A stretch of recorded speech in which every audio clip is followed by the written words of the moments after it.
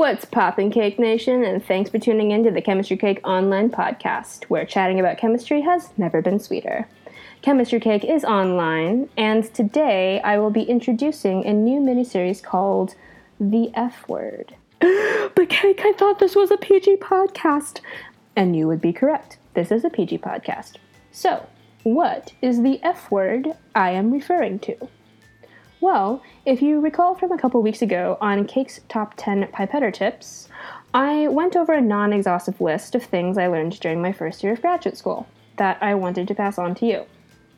However, there was one huge thing that I learned but made no mention of in that episode because it is going to be the focus of this miniseries. I'm sure y'all have caught on that this word starts with the letter F, and that is the letter of the day. So are you ready for it? The focus of this miniseries is failure. Failure! Ah, yes! Forgive me for making many of you wince in your seats, but I think that this is a very important topic.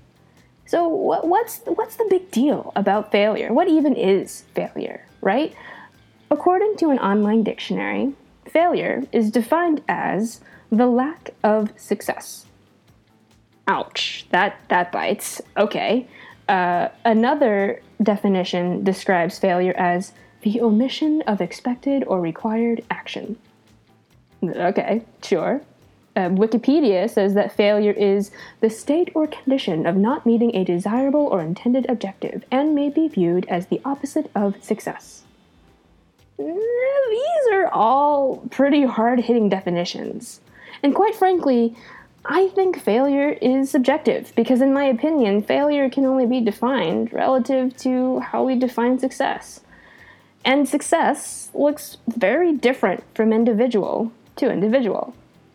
And so this miniseries aims to explore the many facets of failure and how we can better approach it. So, Cake, has there ever been a time that you have failed? Oh, heck yeah. Many times, in fact. Here's a story for you. It's story time, Cake Nation. There was this one time when I was a third year at the university as an undergraduate. I was taking the Advanced Organic Synthesis Lab. And, as a brief aside, I now TA for this course, because, I loved it so much. But in any case, I will not deny that this class really stretched my ability to think on my feet during the lab period. Like, this class made me think about why things did not work. There's a nice word for that, actually. We call that troubleshooting, and I use it often to help reframe my students' perceptions of things not working in the lab. Okay, so things often did not work for me in that lab. Like, it took me a hot minute to figure out the swing of things and finally get my footing in the class. And in theory, I knew what should happen. But I learned very quickly that in practice, things don't always go as planned. There was one particular experiment that I was really having trouble with. It was the synthesis of phenylacetylene from mesostilbene dibromide. For context, this was the 5th synthetic step of our 4th experiment, and we had just finished about 12 syntheses prior to this one. So it was about that time of the term that I was really tired because I had just finished, the second wave of midterms. And additionally, I was very behind in this lab, at least by my standards, because a different experiment really set me back no matter how I approached it. So this synthesis is one that you kind of have to watch out for because there is a temperature sensitivity, but nothing too crazy. The reaction requires that the temperature be at least 175 degrees Celsius, but should not go above 195 degrees Celsius, otherwise the product will decompose. So, it seems like a pretty straightforward task, right? Mesostilbene dibromide, potassium hydroxide, solvent, watch your temperature like a hawk, boom, phenylacetylene. So I add the base to my starting reagent, grab a solvent bottle, crank up the temperature, and I'm watching my thermometer like a hawk. But after waiting a while, something didn't seem quite right. Right? One of my classmates who needed the solvent started calling for it, and another classmate called back saying that they had it. And upon observing this interaction, I noticed that a funny-shaped bottle made its way around the laboratory, and that it was not the same bottle shape that I used. So, just a little panicked, I sped over to the reagent bench and looked at the bottle that I used. For context, the solvent needed for this reaction is triethylene glycol, and I immediately realized, in my exhausted haste, I grabbed the ethylene glycol solvent bottle instead. And then my TA called 30 minutes remaining in lab, so I stopped my reaction, stored it safely, cleaned my glassware, and then left the lab to go to lecture for this class. And who was waiting for me as I walked into the lecture hall but the professor, who smiled and nodded at me and asked, "How did things go in lab?" And let me tell you, I have never been more embarrassed to tell anyone how I was doing in my life. Like, my professor immediately noticed my demeanor wasn't my typical sunny disposition. "Dr. Bob," I said, I effed up. Like, very badly. And he said, "Well, what did you do?" And I say, "Well, I used ethylene glycol instead of triethylene glycol, and now I'm afraid I've messed up again, and I'm already so behind, there is no way I'm gonna get caught up in this lab." Then he, scratches his head and says, "Do you know what the boiling point is of ethylene glycol?" Like 195 centigrade, I reply. And he says, "Do you know what the boiling point is of triethylene glycol?" And I was like around 300 degrees Celsius. "Why?" And then he nodded very solemnly, very seriously. Like, I couldn't really read his face. And then he said, "Take a seat. Class is about to begin." So I sullenly plopped into my seat, like frantically trying to hide my face in desperate attempts to prevent my eyeballs from leaking.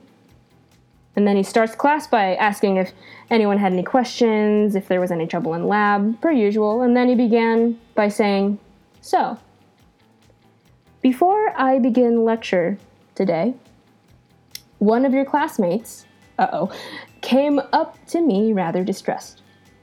Cue Cake sinking farther into her seat. And," he continues, "she says to me, 'Dr. Bob, I really screwed up.' And I asked her, 'Well, what'd you do?' And she said that she used ethylene glycol instead of triethylene glycol." A hush falls over the entire lecture hall. It's like you could hear a pin drop. "Now," he continues, "I then asked this classmate of yours if she knew the boiling point of triethylene glycol, and she says, about 300 centigrade. And then I asked her of ethylene glycol. 195 centigrade, she says. Class, did she screw up this experiment?"